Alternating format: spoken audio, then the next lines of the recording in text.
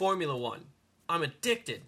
The speed, the sounds, the excitement, all make me overdose on a natural high. It's like a rhythm, a poetry. It makes me feel so... I can't put it into words. CeeLo, help me out. Who can put this F1 poetry in motion? I am putting the poetry in motion. My addiction is overdosing on a natural high. Supplying the soul with that unmistakable, mystical, magical feeling that your money can't buy. Becoming a slave to the rhythm. There's no way that you can stop me now. I like to see you try. Cause I'm already long gone. Don't be scared for me, baby. Just blow me a kiss goodbye. I can't believe you'd rather stay behind than go beyond. Talk to me, baby. Tell me why. Society won't set you free to follow me. Programming your fear to fly. But best believe I'ma breathe and break ground before I die. I know it's live and let live, but my love won't let me lie. Make me wanna do it. Whoa, that'll do.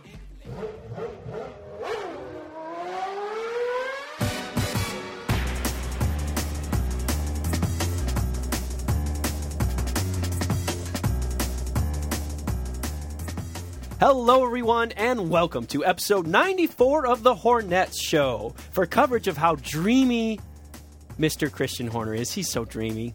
I'm Robin Warner. And I'm Jim Lau, and I don't think that's actually the show. No, I thought we agreed that because of the fans, the Facebook...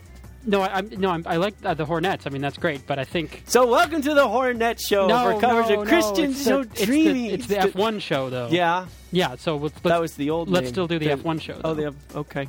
For coverage of Nürburgring in Germany, I'm Robin Warner. And I am Jim Lau, and we had a proper action-filled race today. It was not gimmicky, weird, DRS and all that. It was like cool action, passing on track, some passes in the pits, but like some cool action today. So passing everywhere. I feel good about it. Yeah, absolutely. I mean, this was just on paper and actually watching a great, great race, and really a lot of fun to see three different drivers from three different car manufacturers competing for the lead, all with very evenly matched cars, or at least appeared that way. It would be very possible to say that the McLaren was the weakest of the three, but Hamilton was just so switched on that it simply didn't matter.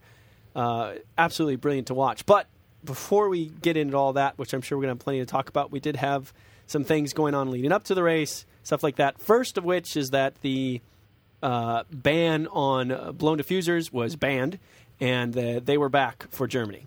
Right. So it was a little bit weird because Silverstone, with the weather they had during practice and all that, and then the way the race unfolded, it was really hard to tell. There was no sort of good comparison data to say this is what the difference was with the diffusers and without the diffusers. Because of the temperatures and because of the weather and the running and all that, it was like not really clear to say. So there was the expectation, I think, that, okay, well, the Red Bulls that had their brilliant qualifying capability and their brilliant fuel maps and the off-throttle diffusers and all this stuff, well, they're going to just leap back out ahead.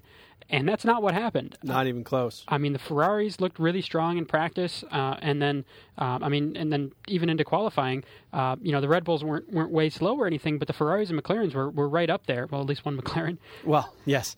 And the other big thing that happened before the actual racing started was we found out, and it proved to be true, that Karun Chandhok replaced Jarno Trulli in the Lotus, and there was the press release reason of why this happened, and then there's also the real reason why this happened.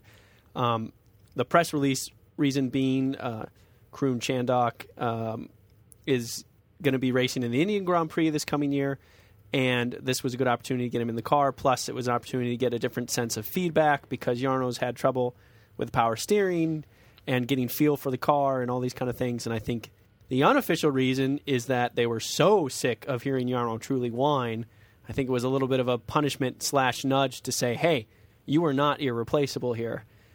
So maybe you need to think about how you can improve the feel as opposed to complain about the steering. See, I thought that too, but then just after that whole announcement, they came out with a new contract for next year.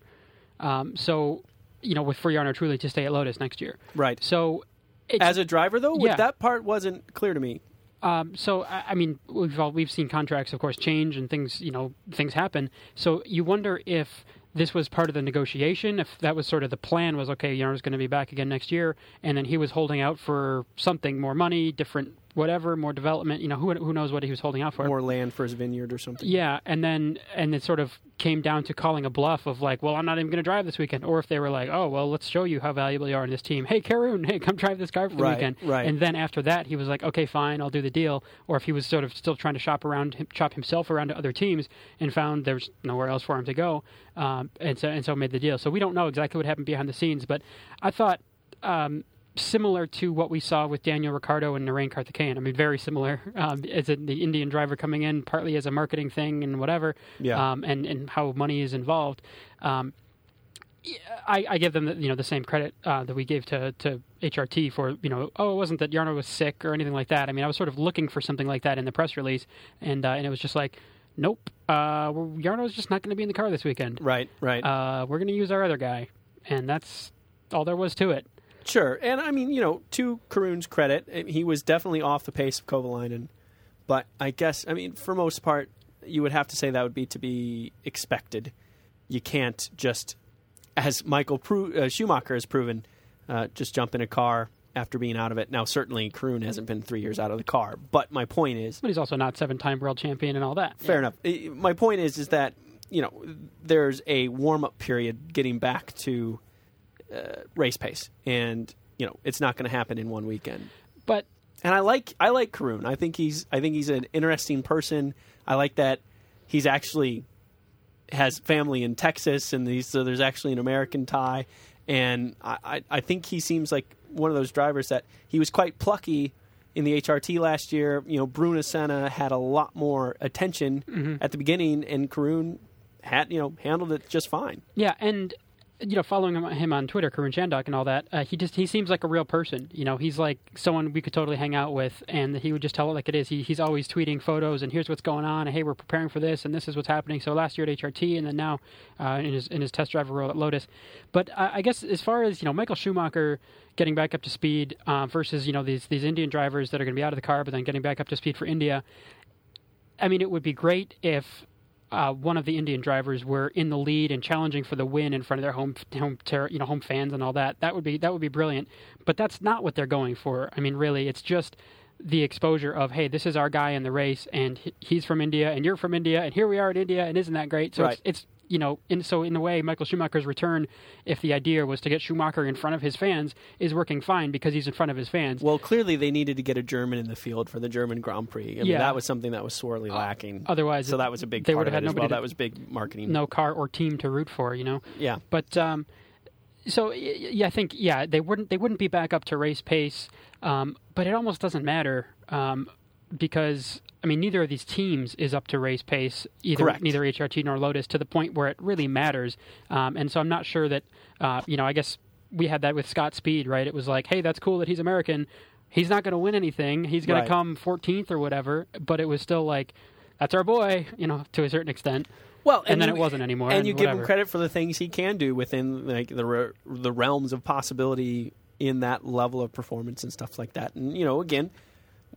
I think you and I both did root him on and think he did a good job in the conditions he was in for the Toro Rosso team. So, it happens. It happens to be a marketing thing. We know that. We realize that. Of course, Karun and Narain don't complain because all they really want is to get in the car. Mm-hmm. And so they're getting that, at least some. And I'm sure their sponsors and teams and all that. I mean, there certainly is that whole marketing advantage, especially because it's the first Indian Grand Prix ever, and then having and it is a little bit funny still that it's not Force India that's fielding either of these drivers. That there's the Indian team, which has no Indian drivers, a German and a Scot, and Vijay Mallya even hitting out and saying, "Oh, there's no good Indian drivers," and Narain and Karun are like, "Wait, what? Come on, a-hole." Well, I want to actually put a separation between Narain and Karun because I think Narain has had a few chances to try to prove himself a little bit in Formula One. He's been in and out, did Camping World Truck Series in between, and has yet to prove himself in the car. And he's now 34. He's actually the same age as Mark Webber. And, Karun has had much fewer opportunities, and in those opportunities, in my opinion, has showed better. So I don't want to lump them together too much, but they are certainly in similar situations in how they're getting their rides this year. Yes. So I think so. Yeah, we've got Daniel Ricciardo still driving for HRT. I think pretty much up until the Indian Grand Prix. I don't know if they've officially announced if Narain Karthikeyan will get any other drives other than the Indian Grand Prix, which I can't imagine he kind of sucks for him to. It's like, I mean, it's so obvious. Like, you're here for the marketing. I mean, not even like get up to speed or whatever. But he's not. I mean, he's had several opportunities to be as quick as Liuzzi, and he has failed to do so. And that is the backmarker team of backmarker teams as well. So that really, I think... Although not so much this year. I'm not so sure if you compared HRT to Virgin, if that's really the case anymore. Certainly, they're competing for the back. But okay, I think they're in the bottom two. Yes. I think pretty safely. But last year, HRT was clearly in the back, and I think Virgin's actually gone a step backward slightly, or less of a step forward than the other two. I don't know. Sure. And who knows how that'll all change next year. But anyway, so, Karun Chandhok's out of the car. And then I think the idea with Lotus is that Jarno Trulli will be back in the car, except for the Indian Grand Prix. But it's a little bit screwball there now. So it's kind of the silly season happening now with just some of these little changes going around. But actually no other big changes, and pretty much all the announcements that have been made so far are of drivers that will continue to stay with their teams for next year. I mean, all the top guys are not moving. Even with the controversy with Webber at Red Bull, he's still saying, "Yeah, I've got the contract, for next year. I'm doing my thing." This Hamilton to Ferrari or Hamilton to Red Bull story, I mean, we've talked about that. I think it keeps coming up, I think, because people want it to, or just that's something to talk about. But I don't think you or I really believe that would happen, or that it makes sense for that to happen. If Christian Horner had the opportunity to grab Hamilton, it might be too tempting to not take, but I don't think he's going to pursue it. But it would if it fell on his lap. I mean, it would have to be 2013 anyway. Yes, and by then it's so hard to say. What's going to make the most sense, and who's going to want to be where. Who's going to have the best car at that point, and whatnot. And Vettel is very well established in that team, and I think Hamilton might discover that he's not, because the team at McLaren loves Hamilton. He's been a part of the team from childhood, the whole deal, right? Mm-hmm. Vettel's kind of similar in Red Bull. So if Hamilton were to leave and go into that environment with someone that has already won a world championship for the team, it very well would be 2 championships by the time he's there, and, has those establishments already, then it might be more of an uphill struggle for Hamilton. But on the other side, Vettel also might get very frustrated at the fact that I actually am convinced that Hamilton's faster. So if they were in the same equipment, Vettel might lose some of that psychological battle. Either way, I still don't see it panning out to be better than staying at McLaren. And to go back to being teammates with Alonso, with Alonso clearly establishing himself as the next Schumacher, as the team is built around Alonso, full stop. I don't know how Hamilton would survive a Friday free practice in that environment, let alone a weekend, let alone a multiple-year contract. So it just seems... I certainly am not going to say it won't happen, but it seems like a poor decision to me. Yeah, and it doesn't, there's no logical tie-in. Like, we talked about, maybe Robert Kubica, of course, before his crash and all that went on there, a move for Robert Kubica to Ferrari as sort of, he's not coming out of nowhere but not having a huge connection since childhood with a team or whatever. I mean, he's had the Renault drive, his BMW and stuff before that, but as just like a really solid driver that just hasn't quite had the right car yet. If he could get into the right team with the right car, sure, that really magic could happen. But, someone like Lewis, he's had so much history already. I mean, he's only been in the sport, this is his 4th year, but he's already got so much history with, with teammates and his one championship and what the team's done around him and all that, it just doesn't make sense for that to really happen. So yeah, I mean that's basically been the all the driver announcements are really pretty consistent at this point. The Saubers seem. I forget if they've actually renewed their guys, but I know Perez is just starting there, and I think Kobayashi, they've been pleased with their guys. Although they have officially announced that Perez is going to get a test drive in a Ferrari in September. Mm-hmm. So maybe they're looking at Perez as a potential Massa replacement / grooming, as they see him as a potential future world champion, which is interesting to think about. That dirty little thief. As a potential Ferrari world driver. champion, stole my ride. But, I think that it doesn't make sense. Hamilton is not an up-and-comer. Hamilton is established. Mm-hmm. So unless they kick Alonso out... Which there's no reason to do. Yeah, so I think, Perez, next year is, Massa's going to be there again. But then if the year after that, if it were Alonso as sort of the senior statesman, couple-time champion, maybe a Ferrari championship by then, who knows?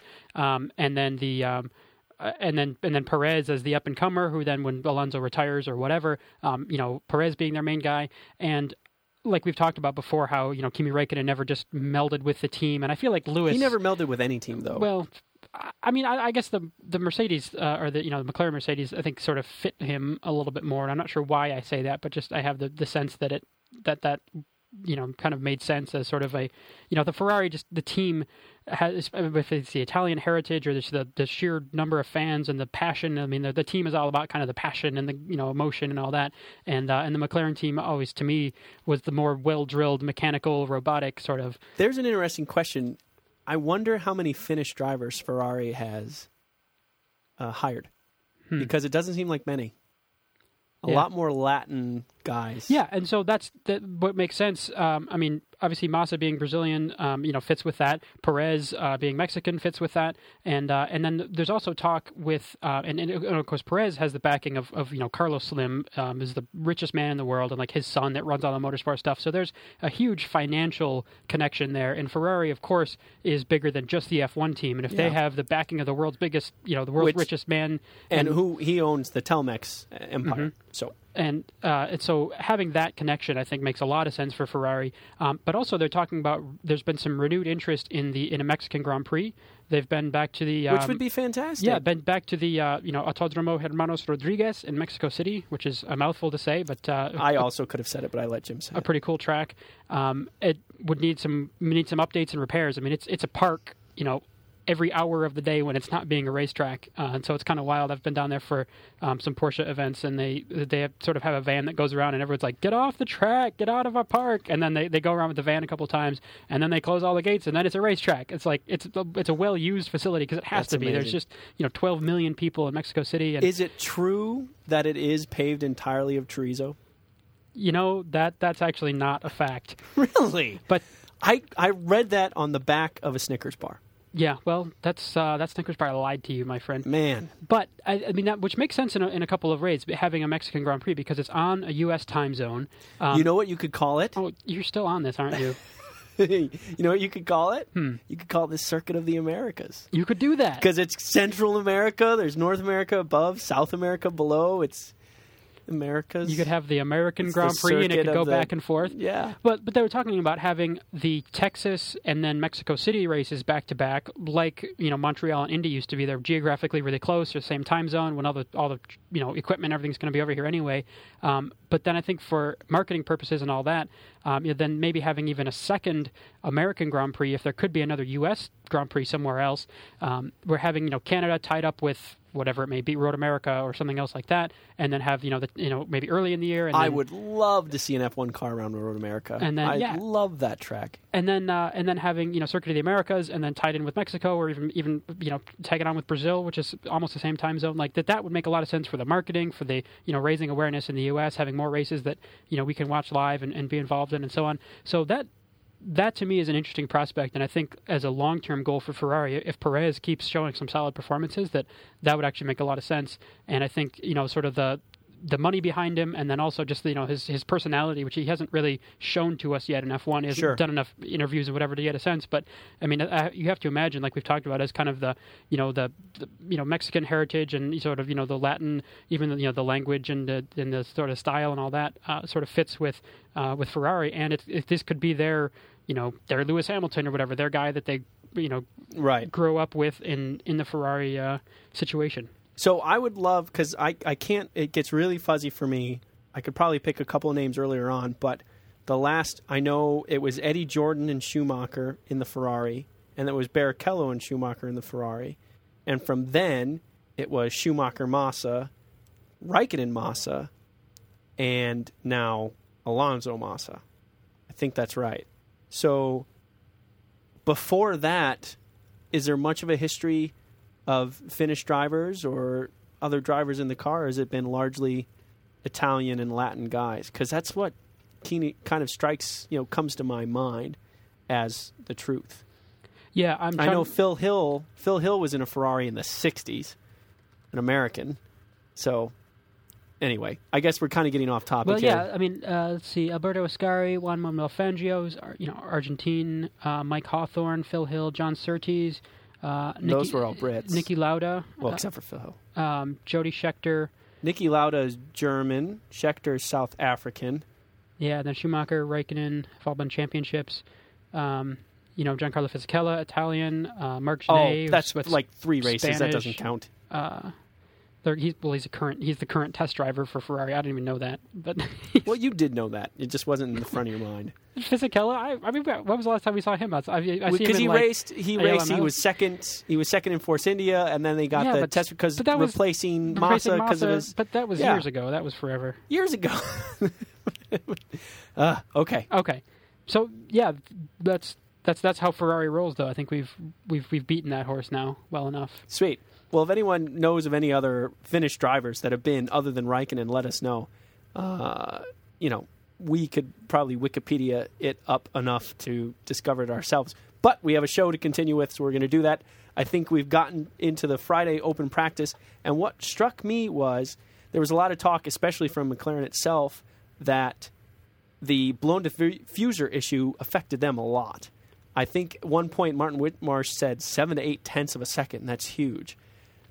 But now that they had it back, Friday free practice, neither Hamilton nor Button seemed very quick. And I was getting concerned as a Button fan especially, but as a McLaren fan in general, like, oh boy, these guys are off still. Yeah, and all their all their press conferences and interviews were all like, we're not going to be very good for qualifying, this is not going to go well, this is going to be a tough weekend, like just really downplaying it, which is rare. I mean, usually it's sort of like this, ever optimistic, oh, it's tough for us now, but you never know, or we can get some pace back or whatever.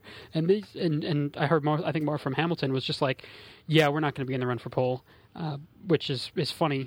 It is looking quite back ironic. now because, Mark Webber set a lap in the Red Bull. He's like, oh, this is the best lap I could have gotten out of the car, as opposed to sometimes in the interviews we hear the guys are like, oh, it wasn't perfect, but if I really could have strung it together, it would have happened. But, Mark Webber in the Red Bull, of course, was like, hey, I got the best out of the car. But Lewis Hamilton was like, that was wicked. I didn't even know the car could do that. It just all came together. Beside himself. It was, Yeah, I remember thinking to myself, wow, I've never seen Hamilton so happy to not be on pole. And it wasn't that he was happy that he was not on pole, but Hamilton, despite not being on pole, he's like, I couldn't have done more out of the car, and I can't believe how quick we were. And the lap was so beautiful. He said he had a great rhythm through the lap and stuff like that. And I know exactly what he's talking about, where the effort level seems to drop, where it's just kind of coming together on its own. And, it seems like he experienced that in abundance on Saturday, and the result was this. And then, by comparison, Button was 8th, quickest, maybe 7th, and almost a second behind the quick guys. It was pretty amazing. Yeah, Button was 7th on the grid. So just to cut to the chase a little bit, it was Mark Webber on pole, and then, just in front of Lewis Hamilton, but Hamilton, faster than Vettel, and that's pretty much been the benchmark. I mean, Vettel's had this incredible qualifying record for the last 15 because, as Jim Lau says, if you vote on Vettel, you can't do worse than second. Well, this is what I get to listen. This is what I get for listening to Jim. Yeah, that is pretty much my fault. You're right. Mostly. But yeah, so I mean that's got to be the most exciting part of it. Is not even necessarily is the lap coming together, but then it's like, dude, I'm faster than Vettel. I mean, Right. who's just running away with qualifying performance and with championship points right now. And at the same time, though, they're like, this is the first time he's out of the front row and blah, blah, blah. It's so incredible. It's like, where did he qualify? Third. He was just out of the front row. A tenth of a second faster would have put him right in touch for the pole. And a big reason why he was off the front row is because Hamilton was so incredible. Yeah. And it's funny, already just after the race, there have been, calls from Red Bull, we need to improve the car, and this can't happen again, and this is a disaster. And it's like, no, it's not. I mean, I think third and fourth. I think it's easy for the commentators doing everything live.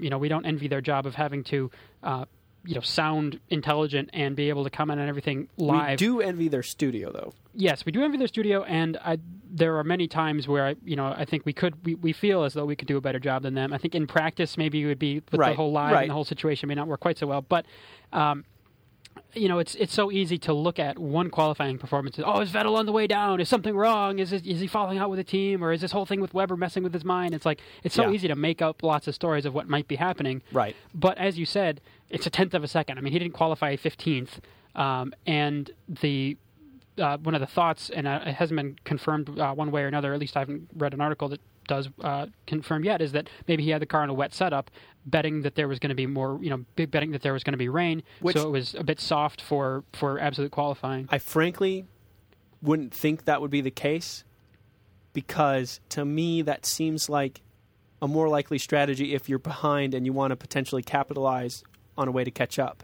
But when you're because then what do you got to lose? Yeah, right. But when you're in front, it seems to make sense to go with a safe strategy, which is you have to assume something's going to be dry, unless it's near guaranteed to rain, like a Singapore or something, and they're doing it in the afternoon, and it always rains every afternoon or whatever, or the forecast is very clear that it's going to be wet or something. And I think the problem is that in this area, which is the same thing we deal with at Spa, like as cliche as it is, the only thing you can predict is that you can't predict it, right? I mean, right. There's not. I mean, like the Malaysia, that race. I mean, it's in monsoon season, and it's like once it starts to rain, it goes nuts with rain, except when it doesn't. So, I mean, it's usually very predictable, right. And a lot of times you can sort of bet on that. And as a quick note on that, as we were watching the coverage. I did notice, a lot of these teams will have their own weather guys and their own weather stations, and their sensors, and maybe even radar on top of the trucks or whatever, and have, because each one wants to have the best possible information, right, and be that much better and that much more accurate than the rest of them. And we have to say that Mike Gascoigne really one-upped everybody. He had the most comprehensive. So, and then you get a smaller team, and you think about a smaller and sort of. How can you save money? And there was a shot over the shoulders of the Lotus guys, and they just had weather.com pulled up on some laptop with it was pop-up ads even actually happening on the screen. Sure. But it's like there's radar. Right. It's not how much better is the data that the other teams are getting, hiring a guy and all the equipment and all the stuff. So it is kind of funny to see where some of the differences are between the top teams and the lower level teams. I almost wonder if that's like a specs war. You see these guys that are 75 years old that order 1,200 horsepower Hennessy Vipers that are twin turbo and stuff like that, and they drive them at 35 miles an hour. And the reason why they bought the car is so they can ring off all their stats. I've got 1,200 horsepower and this many pound-feet of torque, and I've got this wide of a tire, and I can consume this much fuel at top speed or whatever. And maybe Ferrari and to the sponsors would be like, we have this weather station, we have this, that. I don't know. Maybe it's just like a status war in that sense. I'm just guessing. Yeah. But it is, I agree with you. In today's modern world, it seems like radar is pretty well covered for the common man. And as long as you've got internet access, it seems like there's a lot of information you can get at your fingertips, and you could even have several different radars or whatever. I mean, so probably what happened is one of the first times they were setting up their trucks at the beginning of whatever season, 2008 or whatever, and then the Ferrari guys are coming, are setting up their truck, and then right next to a McLaren, and they're like, oh, these guys have a radar. We should get that. Right. Because they have that. Right. Wait, how'd you get that? And then they're like, we need a radar. And by the next race, there it is. Okay, so so it lines up. It's Webber on pole with Hamilton, and then Vettel right behind Webber on the clean side of the track and in third spot. and Ferrari ended up in fourth with Alonso, which was a little bit surprising because Ferrari did seem quite strong throughout free practice, but still pretty darn competitive. Like once sort of Red Bull turned up the wick, and then obviously McLaren and Lewis having his magic, they left the Ferrari behind a little bit, and then it was Massa behind him, and then Button way down. Then it was Massa, then it was Rosberg, then it was Button in seventh spot. So, right. We like the guy, but yikes, that is not a solid qualifying for a McLaren, considering his teammate was on pole. I believe it was Petrov in 8th. That sounds about right. No, Petrov was 9th. And Schumacher was 10th, so who was in 8th? Sutil in 8th. Sutil was 8th, that's okay, right. And it was a good run by Sutil, and only the third time that he's out-qualified Di Resta, his phenom rookie teammate. And another one who we have to keep an eye out for, a more top team, by the way. And that, I think, could be a work towards Mercedes or McLaren as a potential tie-in, I think, as well. There could be some, could fit into their corporate culture pretty well, or especially McLaren right now being like the English dream team with 2 English world champions and whatever, and if she's the Scottish guy comes in and whatever. So I looking at that and you say, okay, well, Sebastian Vettel starting anywhere from first. In most cases, he leads the race by like turn 4 on lap 1. I mean, in a lot of cases, Sebastian Vettel is able to just get really good starts, make some kind of little bit daring move, or more to the point. And this actually was a pretty common response to the column I wrote a few days ago. Was that Webber's one consistent weakness throughout his career has been starts.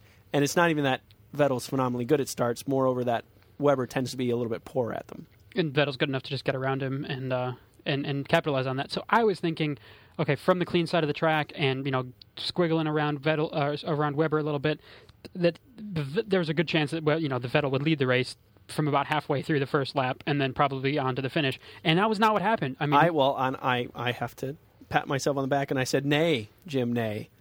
I think Hamilton will be leading going into the first corner. And you were right.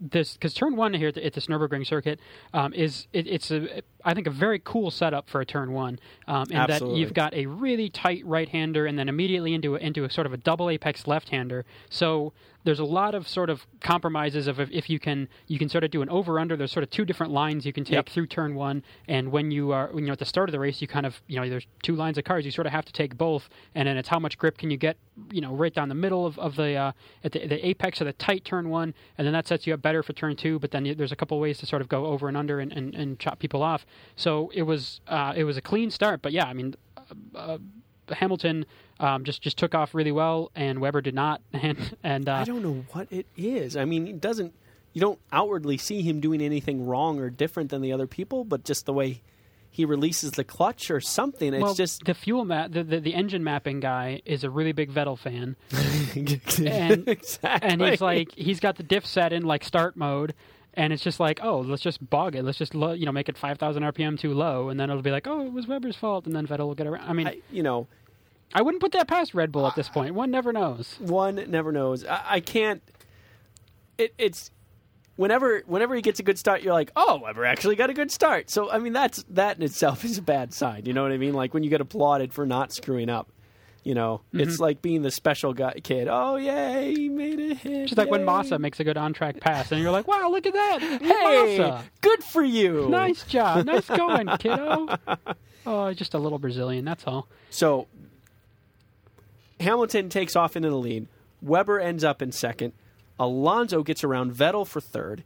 And those 3 start what becomes a race-long battle for the lead, which truly is phenomenal. And at the very beginning, a lot of people were saying, well, no way Hamilton will be able to keep this up. He's going too fast. He's going to wear out the tires. And he was the first one to pit, but, it proved to be a pretty fast. I mean, there was 3-stop strategies, pretty common, and there was a lot of aggressive, and the McLaren was quick and had the match. So those top 3 went off and really had a phenomenal race. It was so awesome to watch because it wasn't just a race of strategy or just passing here and there. It was both the whole time. Yeah, and actually down the field as well. I mean, there was sort of the second string of that, right? Was Massa with Vettel for a while, and then with Rosberg, and just kind of some midfield battles that were looking pretty cool.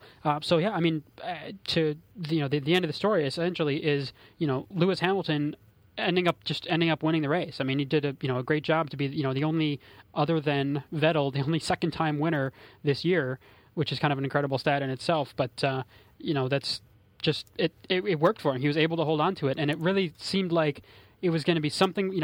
I was watching Vettel, and when he pitted, he went down to like 7th or something, and it was ninth for a while. He was like way low, and they kind of cycled back up to the pits, and you're like, okay, yeah, well, he's probably going to, the Red Bull seems to come up with some magic, and Ferrari and Schumacher used to do this as well. It was like he'd be down in the running, and somehow there'd be a safety car, but he would have pitted, and something. It's like somehow he's back in second or first. Or it was just like how in the world? And you figured that would happen. We did see an uncharacteristic spin from Vettel where he got his car just off the track, just a little bit onto the wet grass, right rear, just on the corner of the wet grass, and it looped him really quickly. Just came around on him, and he didn't lose a whole lot then, but it was almost a position, so that meant he was that Rosberg was just behind him instead of comfortably behind him. Right. And it was just behind him and pacing him because he had those flat spotted tires to deal with. Yeah. So it slowed him down enough that he couldn't lose Rosberg very easily. The two things that stuck out for me were how phenomenally good Hamilton was the entire race. And I have a few examples I want to mention. Mm-hmm. And how ordinary Vettel was. He was not that competitive. It took Vettel a long time to get around Massa, and he had to do it in the pits. He was getting past and was not able to pass back. I mean, he was competitive. It's not like he was slow or a backmark or anything like that, but he was not a phenom of any kind. He didn't have the Vettel Red Bull magic that you would have expected, and that's what seemed like. Oh, maybe his car setup is a gambling setup, but like you say, that doesn't make a whole lot of sense. And he says, just as quickly as you were talking, going through some of these articles, like he had some brake trouble or something that he said he just couldn't, problems with his brake meant force with his brakes meant fourth was the best he could muster in Germany, which doesn't tell us a whole lot, but.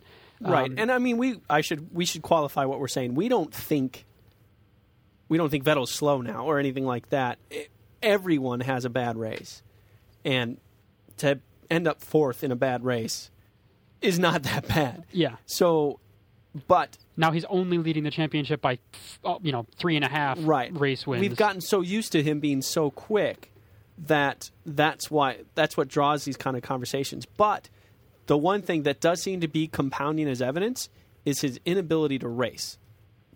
His ability to lap really quickly is a really amazing combination between the newly designed car and Vettel. When he's in the zone, he's incredibly quick.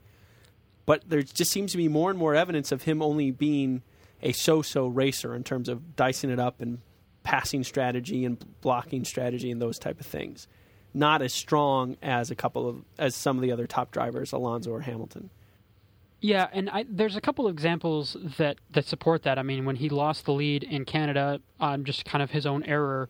But in general, I think, I think that may be reading a bit too much into it because it does seem like he's been able to, he's been able to put himself in the best position to win races. Of course, by getting himself on pole, right? Which, like you say, we can't discount that at all. I mean, he's essentially been the class of the field. If your almost only every time. skill is to get on pole and win races from pole, fine. Yeah. It's like, I guess I'm a one-trick pony then. It's a pretty darn good trick. So being able to put himself in that situation. But then, I think there are, like you say, everyone has a bad race sometimes, or once you've sort of, if you never quite got the car to how you wanted it, or like he says, problems with the brakes or whatever, I think that there, I don't think this was a problem of his racecraft in this case, and we've seen Vettel getting in, just sometimes circulating through pit stops and stuff where he's back a position or two, and there's been the other where.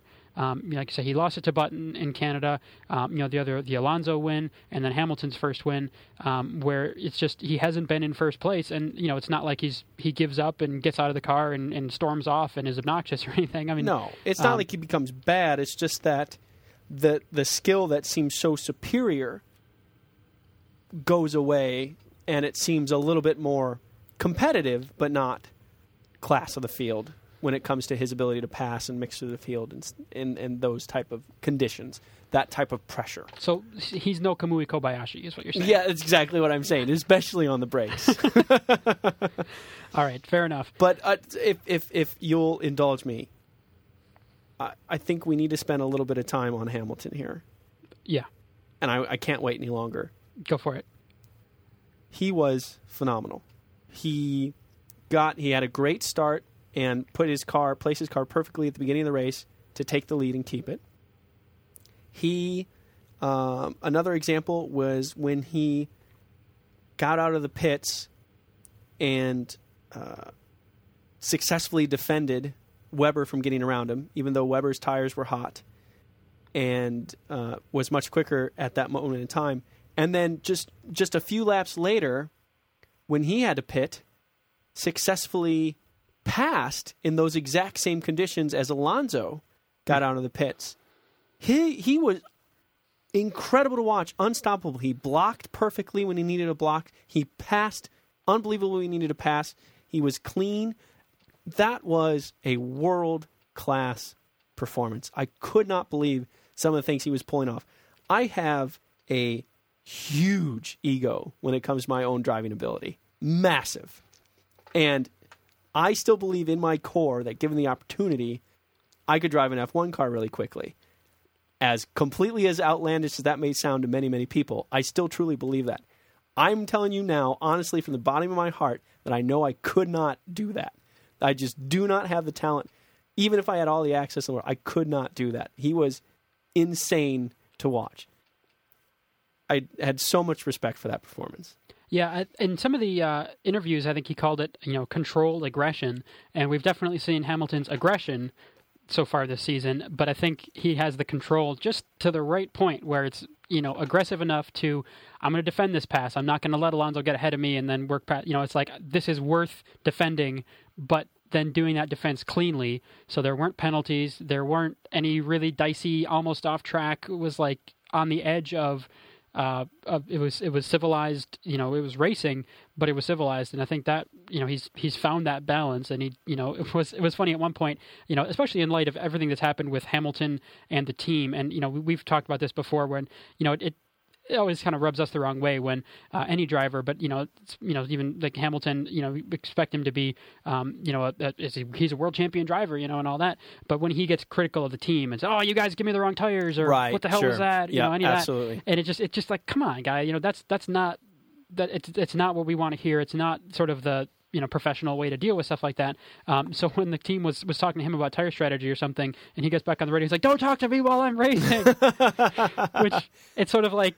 I think he was back. He's in that rhythm that he talked about in qualifying, where like things are coming together. He's making moves. He's got this sort of mental awareness of where all the cars are and where they're strong and where they're not. And then all of a sudden on the radio, they're like blah blah blah, something or other, and he's just like, I think he was in the middle of defending from Alonso trying to make a pass at the time, and they're like, "Hey, what tire strategy do you think we should do in 2 laps?" Like, not now, yeah, please. And it's just like, you guys are messing with me right now. And and I think the team, especially because he went on to win the race, has to after be like, "All right, sorry, dude, that was our bad. That was our bad. Like, we'll try to be a little more sensitive." And I mean, the radio transmissions come a little bit delayed on TV, so we don't know exactly what was happening when that happened. Right, and it's also hard. They don't necessarily broadcast all of them either, of course. Right. So we don't know necessarily all the context. Yeah, we don't know exactly the situation, but it was kind of interesting to see. He's like, it's like, I'm doing my job. I'm doing I'm doing exactly what I should be doing. Like, please don't mess with me right now because Right. So that was kind of a cool moment. And to his credit, and which is how Hamilton normally is. After the win, he's just like so congratulatory to the team, and thank you so much for everything. You guys have did a great job, and blah blah blah. Which is like that's what we expect. So that's why it's such a negative when we see him being critical of the team, because it's like come on, dude, you're normally a professional, good driver and supportive of everything, and it sucks to see him go all wrong. And we even saw an incredible moment, at least by our standards, which was after Hamilton crossed the line and finished first, and Alonso crossed the line. Alonso gave him the respect nod wave, good race nod wave, I don't completely hate you right now for this brief moment of time, nod wave thing. How about that? Which I think had a lot to do with we're both in front of Vettel. Right? I mean that would be that would be my feeling. I think in that situation, it's like I don't really care. It's like it's like I didn't win, but if I'm not going to win, the fact that I'm in front of Vettel is the next best thing. But even there's definitely been times when, even if you come out on the losing end, and I've been in both places where I come out on the winning end or on the losing end of just a really good scrap, and you just know it was a good scrap, and you were really evenly matched, and you were both clean, but you were both aggressive, and you just that was an incredible amount of fun. Right, And I because- think there was a lot of that for Alonso and Hamilton. It's like, man, wow, what an incredible experience we just had. Yeah, because I think it's not fun when you're battling with some problem with the car and it's frustrating. Like, especially I remember Alonso with like gearbox trouble and he's like fighting through the Malaysian race. Oh, I remember and that. it's just Absolutely. like, and then the car ended up blowing up at the end of it. It was just like, how impossibly frustrating. If anyone deserved an ice cream and a Coke. Yeah, doing one of these epic battles to like keep the car going and all that. So I think the satisfaction at the end of this race was like, you were doing your thing and it all worked for you. I was doing my thing and it all worked for me. And like, yes, you came out ahead, but like that was a good battle. And like we were both, it was a satisfying drive for both drivers. Yeah. And that was cool. And so then Alonso's car, he stopped his car on the in lap. We didn't really see TV coverage of that, but I saw a couple articles about it. And we did see a really brief clip of Alonso riding back on Webber's car. Yeah. Back around into the pits and in from there, which we thought maybe there would be some kind of penalty or whatever, but they checked the fuel levels and everything in the fuel. I think it was all part of the strategy for Alonso to get a closer look at the Red Bull. And Alonso's he was getting car, a ride. He's looking down and like, oh, so that's where they have a button for the... yeah. I knew it. So, I mean, which is sort of funny. So that's... I don't know that Alonso and Webber are like best mates or anything, but it was kind of funny to see. How can you not be best mates with Webber? Webber's everyone's Well, if you're best mate. Vettel, I don't know, then maybe you wouldn't be a huge fan. So, again, Alonso's performance was also quite good. I mean, Alonso has proven himself time and time again, especially this year, as he justifying Ferrari putting so much weight behind him. He is really good all the time and very, very fast, but also clearly thinking race-long strategy, clearly thinking about the entire picture, clearly can get the team around him. And so to watch him drive as well as he did, to see them both driving really well, I thought was great. Again, I thought Hamilton's performance was epic and no one could touch it, but Alonso's was still extremely strong. And Ferrari was saying after Silverstone that their performance there wasn't just because this is just because the Red Bulls don't have the diffusers. They were like, no, we actually did take a step forward, and I think that was shown, especially in the practice and stuff. Absolutely. At Nürburgring, that yes, the Ferrari has actually taken a step forward, and that worked well. I do want to talk about Vettel and Alonso, though, Vettel and Massa, because that was sort of the next battle, and that was actually, I'm just looking at the lap chart from the race, and it was almost exactly the second half of the race. Was with Massa in fourth and Vettel in fifth, and they did a round of pit stops where they came in and came out in the same order. Yep. And everyone with this was trying to avoid using the medium tire. I think there was at the beginning of the race. Oh, yeah. There was this, okay. I know that opens a whole other folder for you. Right. But so at the beginning of the race, there was this whole chance of rain. It was sprinkling a little bit on and off, never enough to use intermediate tires. So everyone, I think, is hoping we can just use soft tires, and then if it rains, then we go to intermediates. No one ever has to touch the medium, and that'll be the end of it. And then it was weird because it was like the medium tire was poison or something. And it's like, yeah, it's a slower tire, but is that point. worse than rain? I understand the strategy of don't use the slower tire if it's going to rain. You have to go on the inters anyway, and that wipes out the need for the slower tire. But then everyone will have to go on the inters at the same time, right? And maybe you'll get lucky with the timing of when you go onto the inters. But certainly, a couple of drivers and their teams took it to an extreme, which is, I think, what you're getting at. Right. So that. That's kind of the deal. So Vettel and Massa, Massa's in front, and Vettel was close for almost that whole time. I mean, I think he was but could not get around. Either right within or maybe just outside of DRS. The 1 second gap. I think he was well within DRS zone for most of the time. In most cases, he was within it, and it was that Ferrari was, and especially Massa's for whatever reason, low downforce or whatever, was magic in a straight line. He had the fastest trap speed of anyone, and by the end of that. By the end of the DRS zone, which is like a slight right bend and then goes into the chicane, he just held the inside line, Vettel and just that was that. Didn't have enough, enough position, and then by the time they'd come back around, it was not close enough to make a real challenge at it. So as we're getting down with 10 laps to go, we're like, all right, well, it's just only a few laps on a medium tire, and especially if Vettel. It's probably going to be, it looks like he has the potential to be much faster than Massa. I mean, because he's keeping right with his pace, even when he's losing downforce in the slipstream of Massa's car and all that. yes, the hard tire, the medium tire, the relatively hard tire is 1.5 seconds slower, but between the worn out soft tires that they're both on at this point, Absolutely. and the time that he's losing being behind Massa, we were both surprised that they wouldn't bring in Vettel, put him on this poisonous, medium tire. It's like, okay, yes, it's potentially 1.5 seconds slower, but it's a brand new tire instead of an old soft tire, Right. which is not only getting slower as it gets more, as it wears on more, but I think it's getting less predictable. And Vettel certainly had a flat spot on the right front. Yeah, it's more likely to, once you have a flat spot, of course, that'll get worse. I think, and how much time he's losing from being behind Massa. I mean, I don't think that you and I are better strategists than the Red Bull team, but we were both surprised of, like, why wouldn't you bring him in? We have proved that we are better strategists than the Red Bull team, though. How many Constructors' Championships do we have, though? I mean, depends on your definition. Fair enough. Several, by my count. Okay.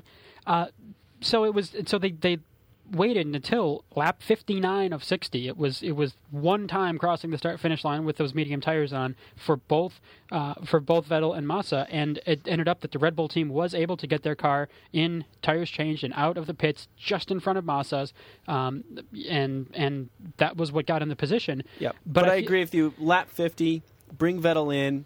If the car is fundamentally faster than Massa, even if you have a 1.5 second deficit against new set versus new set, a used set of the quicker tires versus a new set of the slower tires and a faster car should have netted faster lap times and then jumped him in the pits easily. Yeah, and basically not being held up the whole time by Massa. Absolutely. And it was funny. I mean, everyone's avoiding going onto the medium tire almost as though, like, if we can just hold out on this soft tire long enough, we won't have to use it at all. But you're going to have to use it. That's Right. the rules. And that's why, I mean, and it's funny to see all the teams complain about how the tire has no grip and it's so much slower, but that's the point. That's the idea behind this right. Racing, is that then you have to strategize. And in this case, that didn't really affect the outcome of the race too much in terms of the hard versus soft. I mean, it's almost like they all had a forced pit stop that they had to do. In a way it did, though, because Hamilton did go for the strategy of pitting relatively early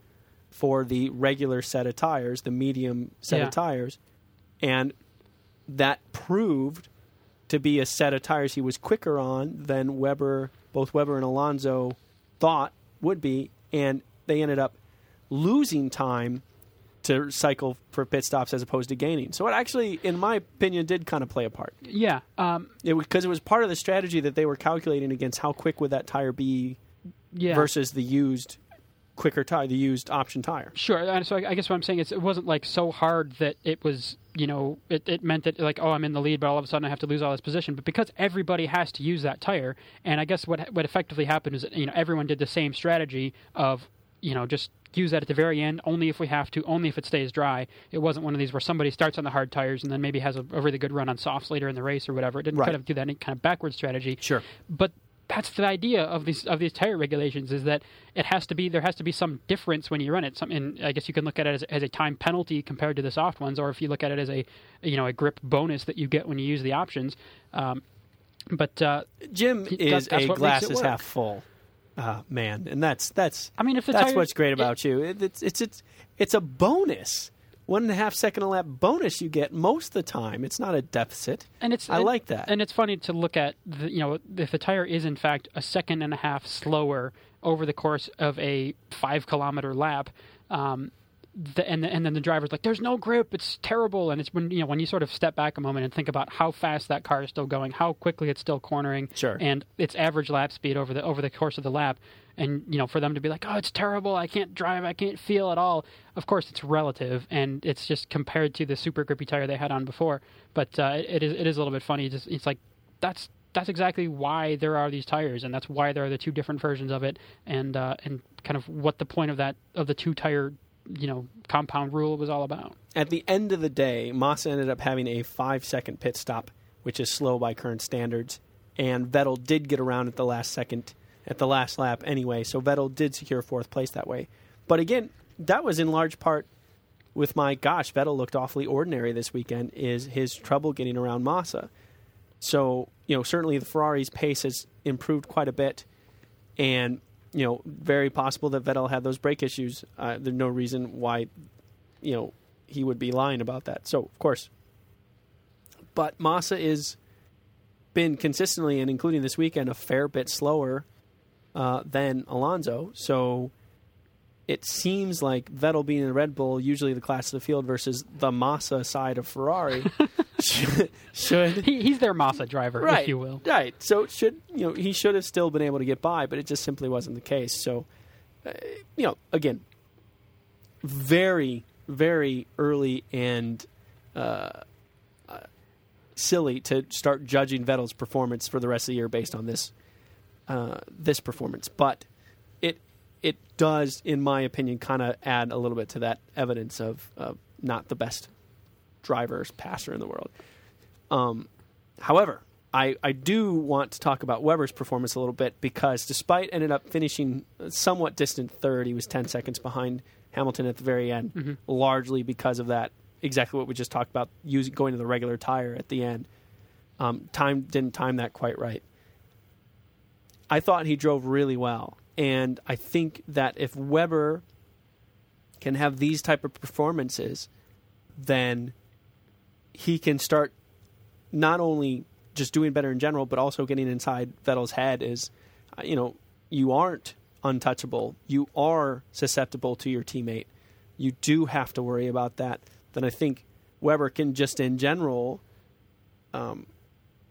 just kind of increase his stature in the team and just continue to do better. And I think a point you made that was very true is, let's not forget that he's second in the championship here. Mm-hmm.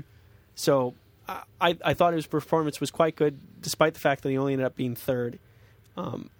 He was third behind a resurgent Ferrari with an incredibly good and focused Alonso and a just insanely good Hamilton. So this drive of his, even though it wasn't a win, was still an incredibly good drive to be competing with two such world-class guys, both in doing well in the zone, you could say, of their drives. I think Webber should be very proud of his performance. Yeah, and what's a big points gap now? I mean, as we talked about with Jenson Button's run with the Brawn team, where it was like, how can this guy not win the championship right up until England, at which point it was like, okay, wow, this car isn't untouchable. Maybe there are some cases where it doesn't work. And then, it ended up coming down to a really, really close fight at the end of the year, as we have, seen for the last several years. And, we're one race away from that. Of course, that was one race ago, but, where, it's possible, and I don't really think it'll be the case, but, it's possible, Vettel has not won 2 races in a row, which is funny that's even something to talk about. But that's funny. But that that Mark Webber's points really could matter, and that all these points matter, and that as it's always said, that these points matter just as much as the ones at the last race of the season. So. Yeah, I think it's a wake up call, or not even but it's a reminder to Vettel that, hey, your teammate actually beats you sometimes and outperforms you, I guess is another way to say that. Yes, and we don't know what happens behind closed doors. Yeah, I mean, Mark is those guys, a big, strong individual. One never knows, and also to you ever notice when Vettel flinches whenever Mark's nearby? He's taller than me. And for the team, that, hey, this could come down, with McLaren's, getting back into it. And I doubt Ferrari will be in there because they really only have one Alonso driver in their team, and the other driver is a bit of a Massa driver. So I think constructor-wise, it's pretty much down to the McLarens. But that, hey, wait, we also need to support Mark here, because Vettel doesn't win every time, and we do need to think about this other guy who's getting points that were worth just as much as the points that Vettel gets. Well put. So one quick note, Button ended up not finishing the race. He had an hydraulics issue, and it is a shame. He wasn't anywhere near the top 3, but he was moving up. He was being smart with his tires as well as Button can do. It was uncharacteristically cold. It was in the 50s there in the middle of July, which seems pretty incredible. I mean, I know it's northern Germany, but still, that seems awfully cold. And, a lot of people had tire issues. I think Button was good at holding on to those tires, making them last longer. So he was doing less pit stops than the others, and I think a top 5 would have been possible had he been able to finish the race, but it turned out not to be the case. Button was able to get around Massa, for example. Mm-hmm. It took him a few laps to do it, but he did it, and just a shame. But whatever. You know who else didn't finish the race? Nick Heidfeld. Oh, boy, yeah, that's right. In spectacular fashion, had a collision with Sebastian Buemi. And I'm curious, I guess, on your take on this. So what happened is this is approaching the chicane, so it's the end of the back straightaway. Both cars are, huge speed, and it's one of the major potential passing opportunities on the track. And so Nick Heidfeld's on the outside, Sebastian Buemi's car is right there. And so depending on how you look at it, either Heidfeld was just putting his car in the right spot where it needed to be to try to make the pass. Maybe Sebastian Buemi was just moving over to set himself up for the corner or trying to push Heidfeld off the road.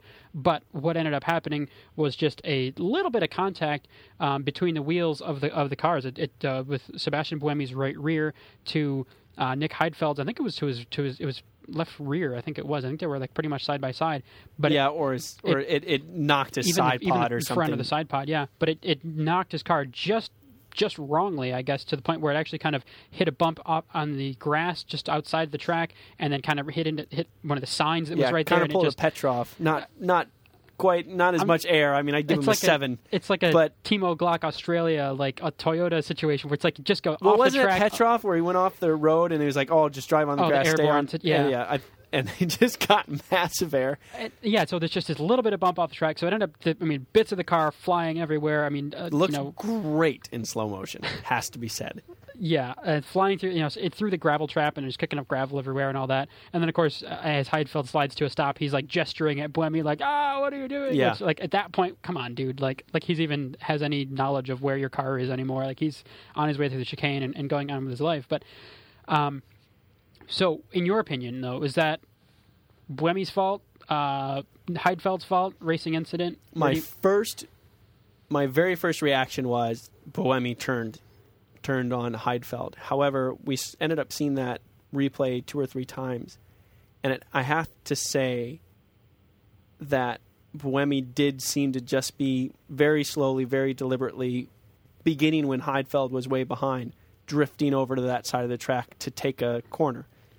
And what makes it difficult was that Heidfeld's closing speed was pretty darn high. Mm-hmm. So, given the way things happened, Heidfeld never had the corner until it was too late. And he was trying the outside, not the inside. But given the closing speeds, I'm not sure if he would have been able to do anything other than slam on the brakes or try to continue to go on the outside. Right, because what are the two things that could have happened differently to avoid the incident, right, is either Buemi would have said, there's a car here, I'm going to give him room, but that's a car trying to pass me, so why would he give him room? Well, he should give him some if he really had the corner. If Heidfeld had earned a place in the corner-by-corner entry, then he has to give him some room. Right, which I don't think he had. I think we can sort of look at that and say, he wasn't ahead. If anything, he was maybe even with the car, but he wasn't ahead. And, or Heidfeld could have looked at the situation and said, hey, he's moving over. I need to be careful about my position here. I don't expect him to know the condition of the grass just outside the racetrack to think, there's a big bump there, so I need to avoid that. And of course, if he'd known that, then he would have backed off. So that's the other question, was if Heidfeld could have backed off quick enough. And what you say, there's even a question of if he could have backed off quick enough to avoid that.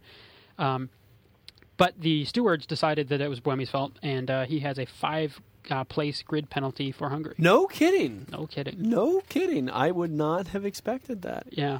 I mean, I was going to close by saying that, in my opinion, was a racing incident in its truest form.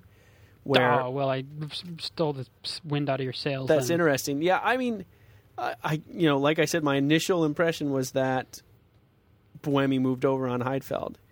But I think it is a little unfair because I do think he was definitely heading that direction well before Heidfeld was making that move to go to the outside.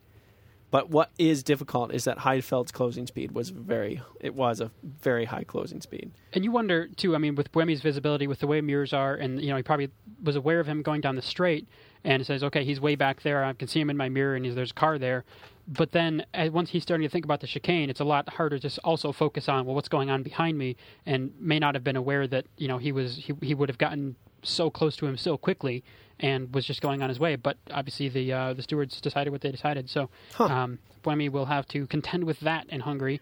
Just a couple notes from the back end of the field. Daniel Ricciardo, was qualified last, but then there were other guys that had penalties that ended up starting later. So Ricciardo was 22nd on the grid, and was only 0.4 off of his teammate, though. So for his second Grand Prix and qualifying situation, I think that's a solid step forward for him, and I think he was happy with it. And with the other retirements and stuff in the race, I mean, Daniel Ricciardo did go on to finish the race. He was 3 laps down, and with 57 total laps, but it was in 19th spot because he was legitimately ahead of Karen Chandhok on track. Yeah, Chandhok was 4 laps down at the end, I believe. Yep, and then there were 4 cars that were out, so that's another. I mean, that's all you can sort of expect, and it's a good performance for him to hold on and stay in the race and stay solid. And there were 2 other cars that were also 3 laps down, so he was on the same lap as Timo Glock in the Virgin and Jerome D'Ambrosio in the other Virgin. So that's solid stuff for the young Aussie. He's coming together well as maybe the replacement teammate for Sebastian Vettel in Red Bull. Well. He's coming along. I guess. I mean, I'm not a betting man myself. That it's time for listener feedback. I think we could do that. Okay, sweet.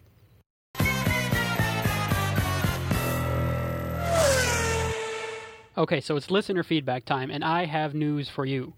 Did you know that we are at war right now? I did not. Right. Well, I didn't even bring my uniform. Somehow, Twitter has gotten us your uniform. Someone who's apparently named Merkin Muffley. What? That's not a real name. Has gotten us involved in a flame war. Minus the F, so it's a lame war. What is a flame war? It's like an internet thing where you just throw insults back and forth, you flaming each other, and it's like, it's a war. That means something else from my neighborhood. Well, right, but I'm going to flame war. I'm going to throw fags at the flame war. Oh boy. Well, I'm sorry. I'm assuming this is a UK-based, saying. Right. So Merkin is trying to start something between us and Side Podcast. Full name one more time? Merkin Muffley. Yeah, okay. I don't know. Who knows? Right. So he says you should start a lame war with the. He's saying. Some people do call me Sam Scone.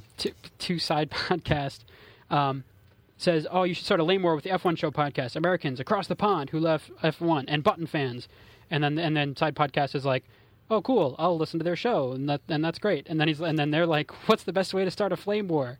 And then I'm like, what the heck is a lame war? I know, exactly. So he's trying to start stuff. This is the worst lame war ever. Neither our podcast nor Side Podcast, which, by the way, is a brilliant sort of website and podcast and everything. I listened to their F1 Minute a couple of times. It seems interesting. I'm in awe of how much just time and effort they put into. They've got so many different features on their website. Do they make money?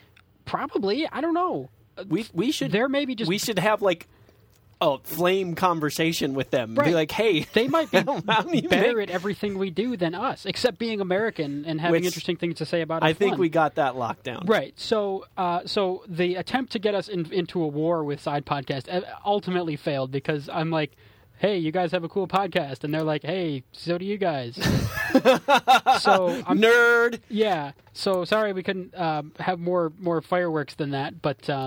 I guess if anyone's not aware of Side Podcasts, I don't know how you would be if you follow F1 Podcasts, then you can check them out. Well, don't plug them, for Christ's sakes. Okay, don't check them out. Thank you. If anyone subscribes to Side Podcasts, stop subscribing to them. No, don't do it. No, I don't know. I mean, again, Neil Popham, for example, says he listens to several and he likes ours the most, which is very appreciated. We like it. So if you can like Side Podcasts and also like us and you have the time to listen to both of us, by all means, listen to both of us. Right.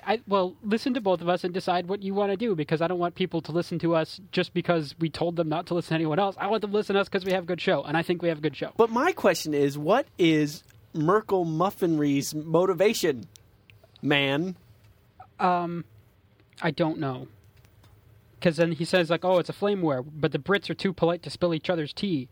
And I guess we're also too polite, but we don't even have tea. Well, I have tea all the time. Oh. I mean, right this minute. I like tea. There's a lot of things about England I love. I've actually tea. never been, but there's lots of England culture that I hugely appreciate.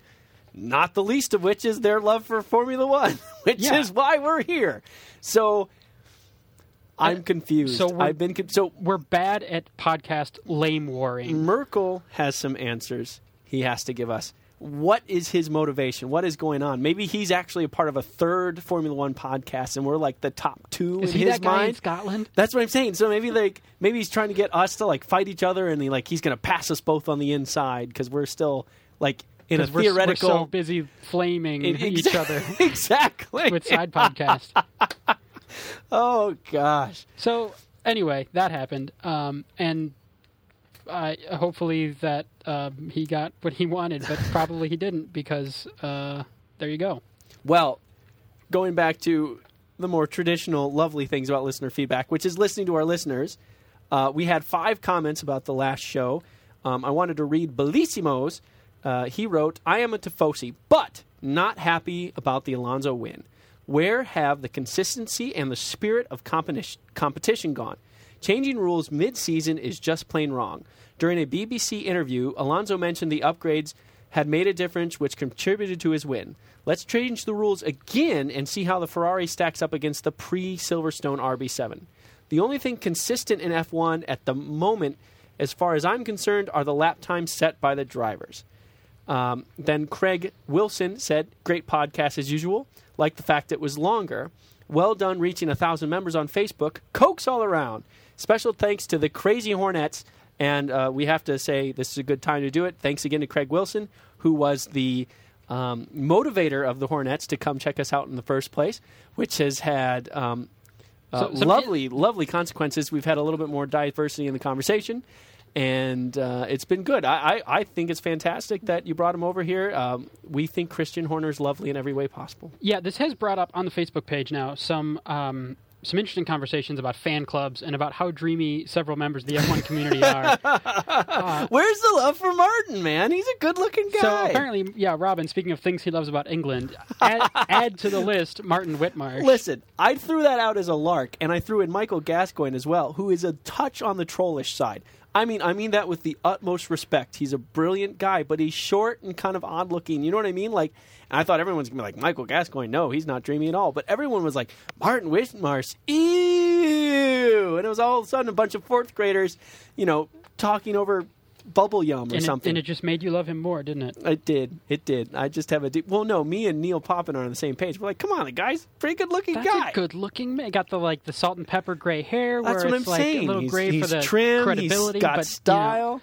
And Michael Gascoigne... Like a Clooney thing almost, yeah. Michael Gascoigne's more just like a pimp. Like, he just owns who he is. He's like, yeah, I'm short, and look at this big-ass sailboat I got. What? I think... Is that how it goes? I think that's how it goes. All right, then. We also had a comment from Ed, who wrote, holy cow, what's the RSS feed on your podcast? Are you guys keeping it a secret? That turned into a little bit more of a conversation. We did sort Ed out. That's Edward McNamara. And as a result of his inquiry, we do now, right on the homepage, very prominently have links to subscribe to the podcast, both RSS feed and through iTunes, which is where we've gotten a lot of our listeners as well. Yeah, so we had that on the website several generations ago, and somehow through my inability to use computers properly, it went away. And we, I guess, are way too close to this forest to see any trees and right. Or whatever, and it had fallen off, and he brought to our attention that it had fallen off. So yes, that is back. So any new fans or friends of yours that are into F1, and all you have to do is mention, hey, check out F1 Show. If you Google it, you find it, or just go to f1show.com. Now, right there in the upper right corner, there are some nice bright orange links. One of them, subscribe with iTunes for those who use iTunes, and for those who don't use iTunes, and I understand there are lots of reasons you wouldn't want to use iTunes, there is just the regular RSS podcast feed. You can click on it, copy and paste paste it, put it into your mobile device. And actually, our website does work pretty well on smartphones. If you go to it, you can play the shows right from there. The subscribe links and stuff will work for you. Even on iOS devices, it's not just Flash. So it all works pretty well. And we encourage you to let your friends know about us. And thank you, Craig Wilson, for doing so and getting the whole Hornets gang involved and all that, because we have passed 1,000 fans on Facebook, which is one of the most exciting things that has happened to our Facebook page in a very long time. And it's always cool to just have more voices in the conversation and more people that are aware of the show, because it continues to get better with your input. Absolutely. Except the one time we got into war, that was a little bit scary for me. That was that lame war. I didn't even have my uniform. Yeah. So I also want to thank the comments we had on the most recent column I wrote. I wrote a little bit about Mark Webber's dilemma, what he should do given his circumstances. And I had 7 comments, and I just wanted to give a shout-out to Deb, Neil Popham, Peter Oliver, and I guess it would be Elliot Stan. Yep. Elliot Stan, Brian Hoover, and Cam McGrath all had great insights and good additions to the conversation that I kind of started on the column. It was a lot of fun. I really appreciated it, and I appreciate the compliments that I got, and also the disagreements and conversations, debates that came about. The one kind of consistent thing that was brought up as kind of a weakness of Webber that he can work on, which certainly was supported again today, is his racing starts. Yeah. And if he can sort that out, that would certainly help. And I would like to say Brian Huber was a little bit funny. He said, Webber's on pole, so I guess that means Nicole Sert Sr.'s boyfriend will be leading into the first corner, which was turned out to be the case, but I thought it was funny that it was Nicole Sert Sr.'s boyfriend, not Lewis Hamilton. But, yes. Hey, what can you do? And the last little bit of feedback I'll mention here is was brought to our attention that Lewis Hamilton's chin strap is back. Oh, I know. But now this isn't, and it was Cam McGrath on Twitter that specifically pointed this out. That it's not the super thin pencil line thing. Okay. Which looks like it's just kind of like a little closer to a General Scruff, which I have to say personally I'm a big fan of the General Scruff. Just for myself, it's such low maintenance that it's the way to go. Uh-huh. But so I feel like this Lewis Hamilton's current incarnation I feel better about than the super refined because it just looks like you spent so much time on it, and it's not just hey I haven't shaved and I kind of have a little bit of a beard scruff thing going kind of the Jensen Button look or whatever. Right. It's I worked really hard on this and this is what I came up with, and that is just what I can't quite get down with. So I'm okay with the Lewis scruffy Lewis look. I'm fine with. It's just the really refined. But how is that a good idea to spend lots of time on making that work? I can't believe you've talked this much about that. It's still pretty awful, I think. It doesn't connect weird. It's just kind of an outline perimeter thing. And I also want to give Neil Popham a shout-out because he wrote it on the Facebook page directly. So Cam gets the Twitter shout-out, Neil gets the Facebook shout-out. And we had a few comments I suggested, and I think we should actually hold him to this. I said Hamilton may need to drink a Pepsi in shame because he had it gone. It looks great. And then, boom, it was back again. And so far, everyone seems to agree with me. He's got the rhythm. He's got the best qualifying performance ever and his best race ever. So if that's what it takes... I think the only thing that would have made him faster is that high center of gravity, ugly patch on his face. All right. Well, we need to not talk about it anymore because we're just encouraging him at this point. That's true. We're egging him on. We're flaming with Hamilton now. We're laming. If he had a podcast... I don't even... Yeah, that... Anyway, that happened. So is this lame war over, or has this lame war just begun? I don't know. We might have made it worse. We probably did. All right, well, let's do some trivia. Okay. Trivia.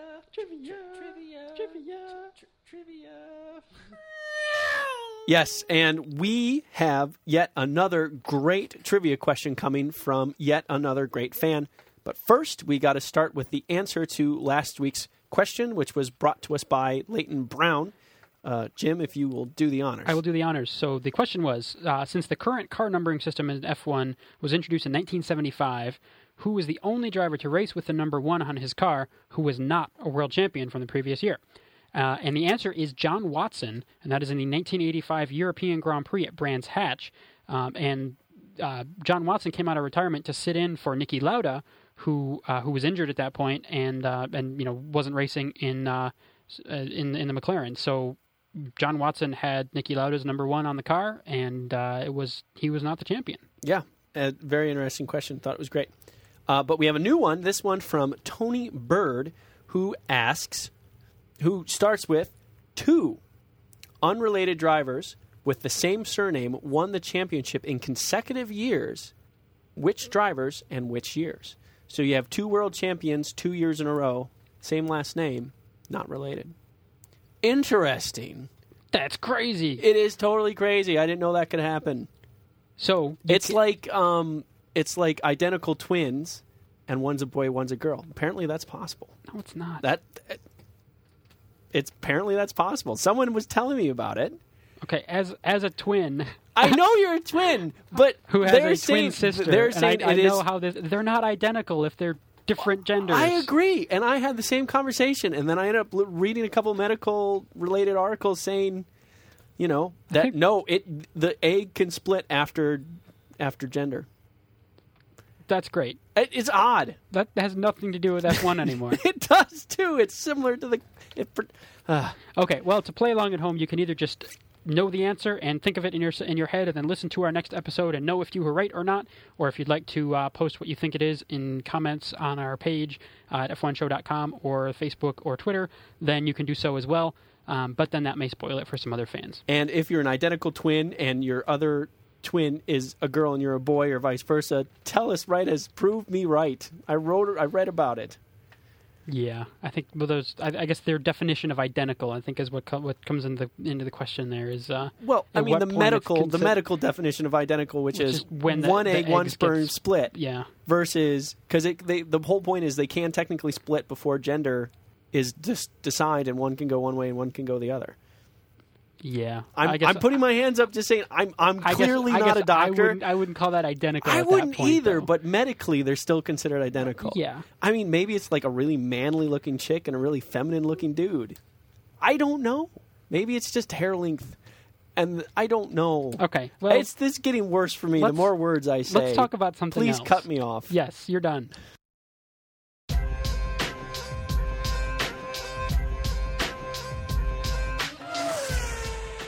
So as we do in every show, we will try to figure out who will be on pole for the next race, who will win that race, and just to see if we're any better than a very simple statistical or, strictly speaking, heuristic model, we will see how accurate would that model have been if whoever was on pole last race is on pole again this race, and whoever won the last race goes on to win this race.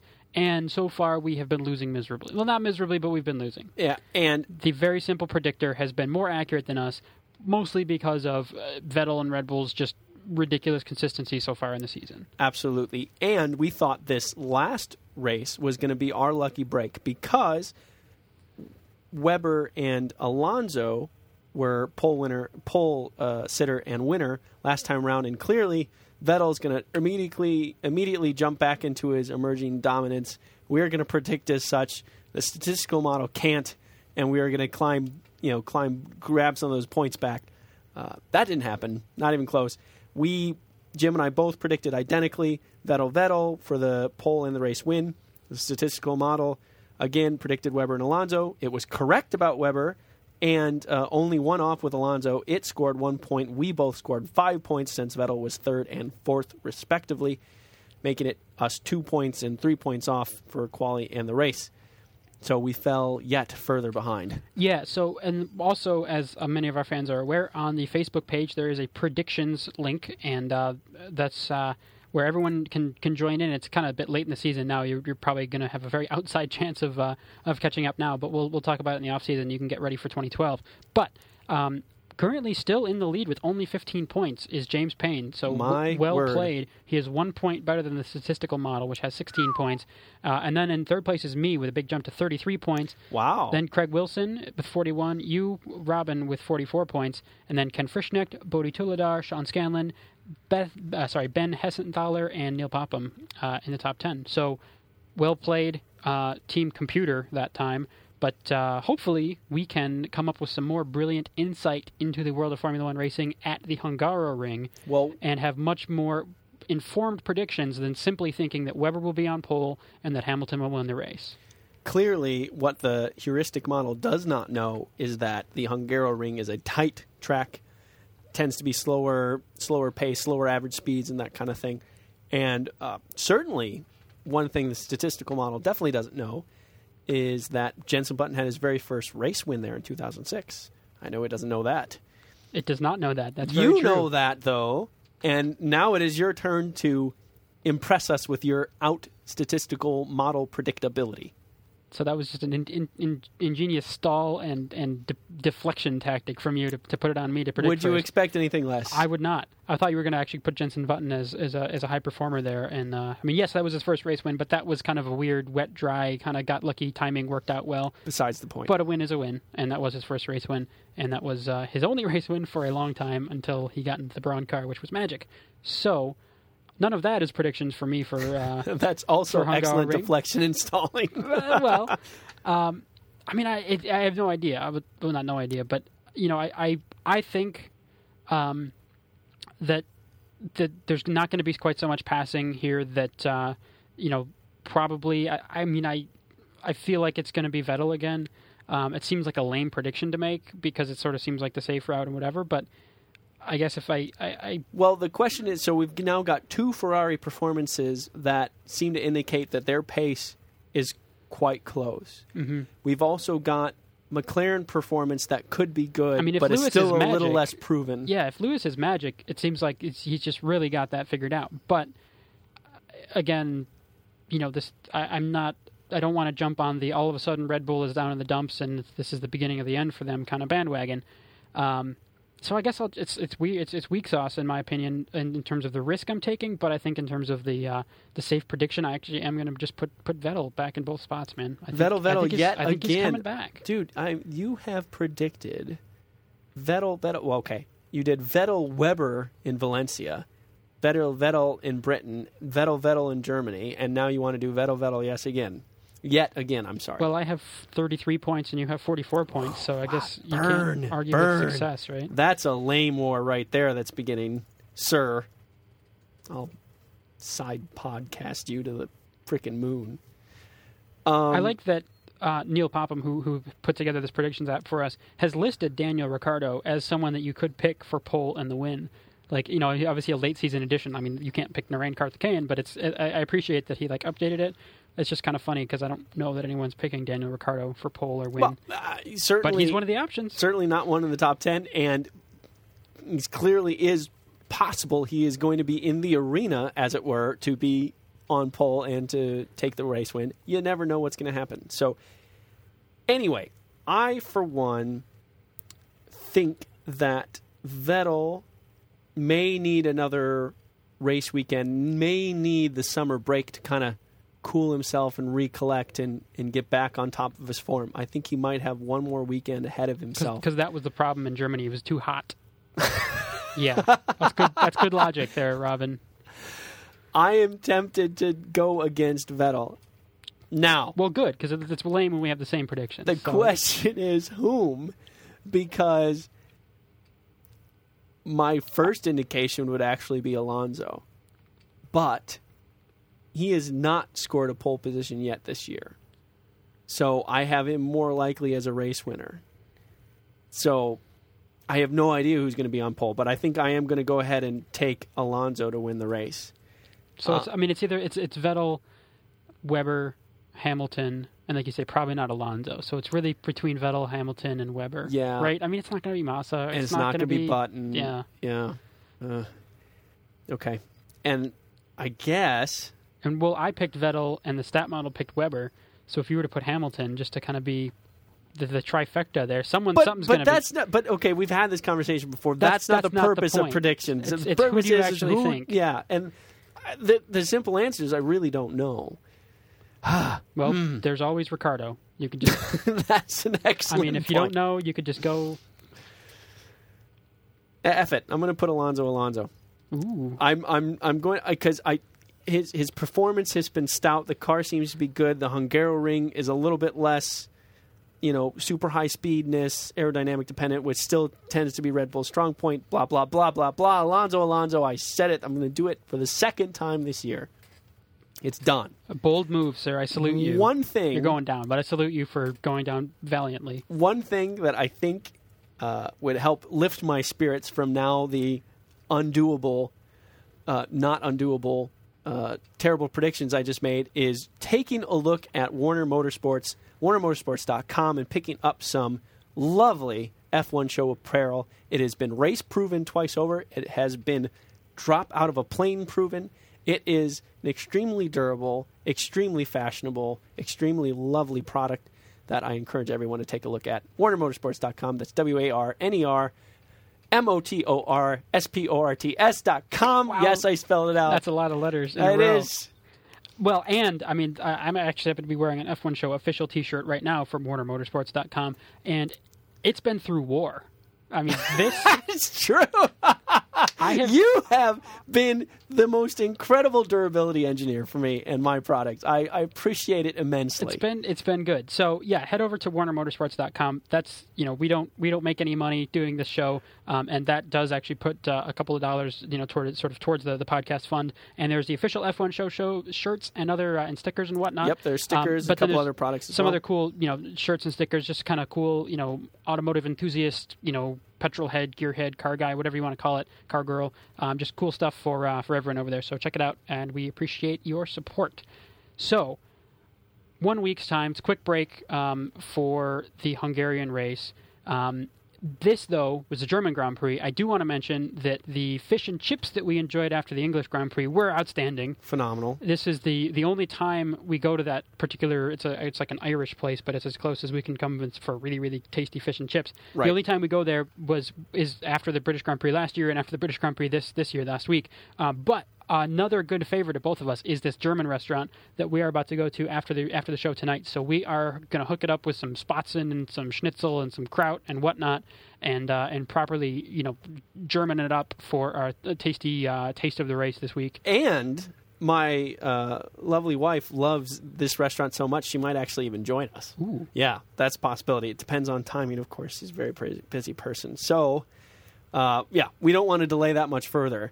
So, Well, in the meantime, visit f1show.com, and please, we all love hearing from you guys in all the various forms, and there's links to Facebook and Twitter, and you can subscribe to our show right on the website now, and then we'll have the break after this, and it's all fun from there. So we appreciate you listening, and we'll speak to you again in just a week's time from Hungary.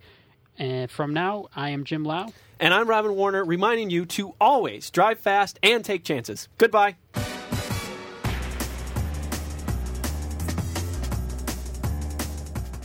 The F1 Show is brought to you by Jim Lau and Robin Warner. Many thanks to Tony Bird for today's trivia question. Uber Danke for Spatzen and Hassenpfeffer.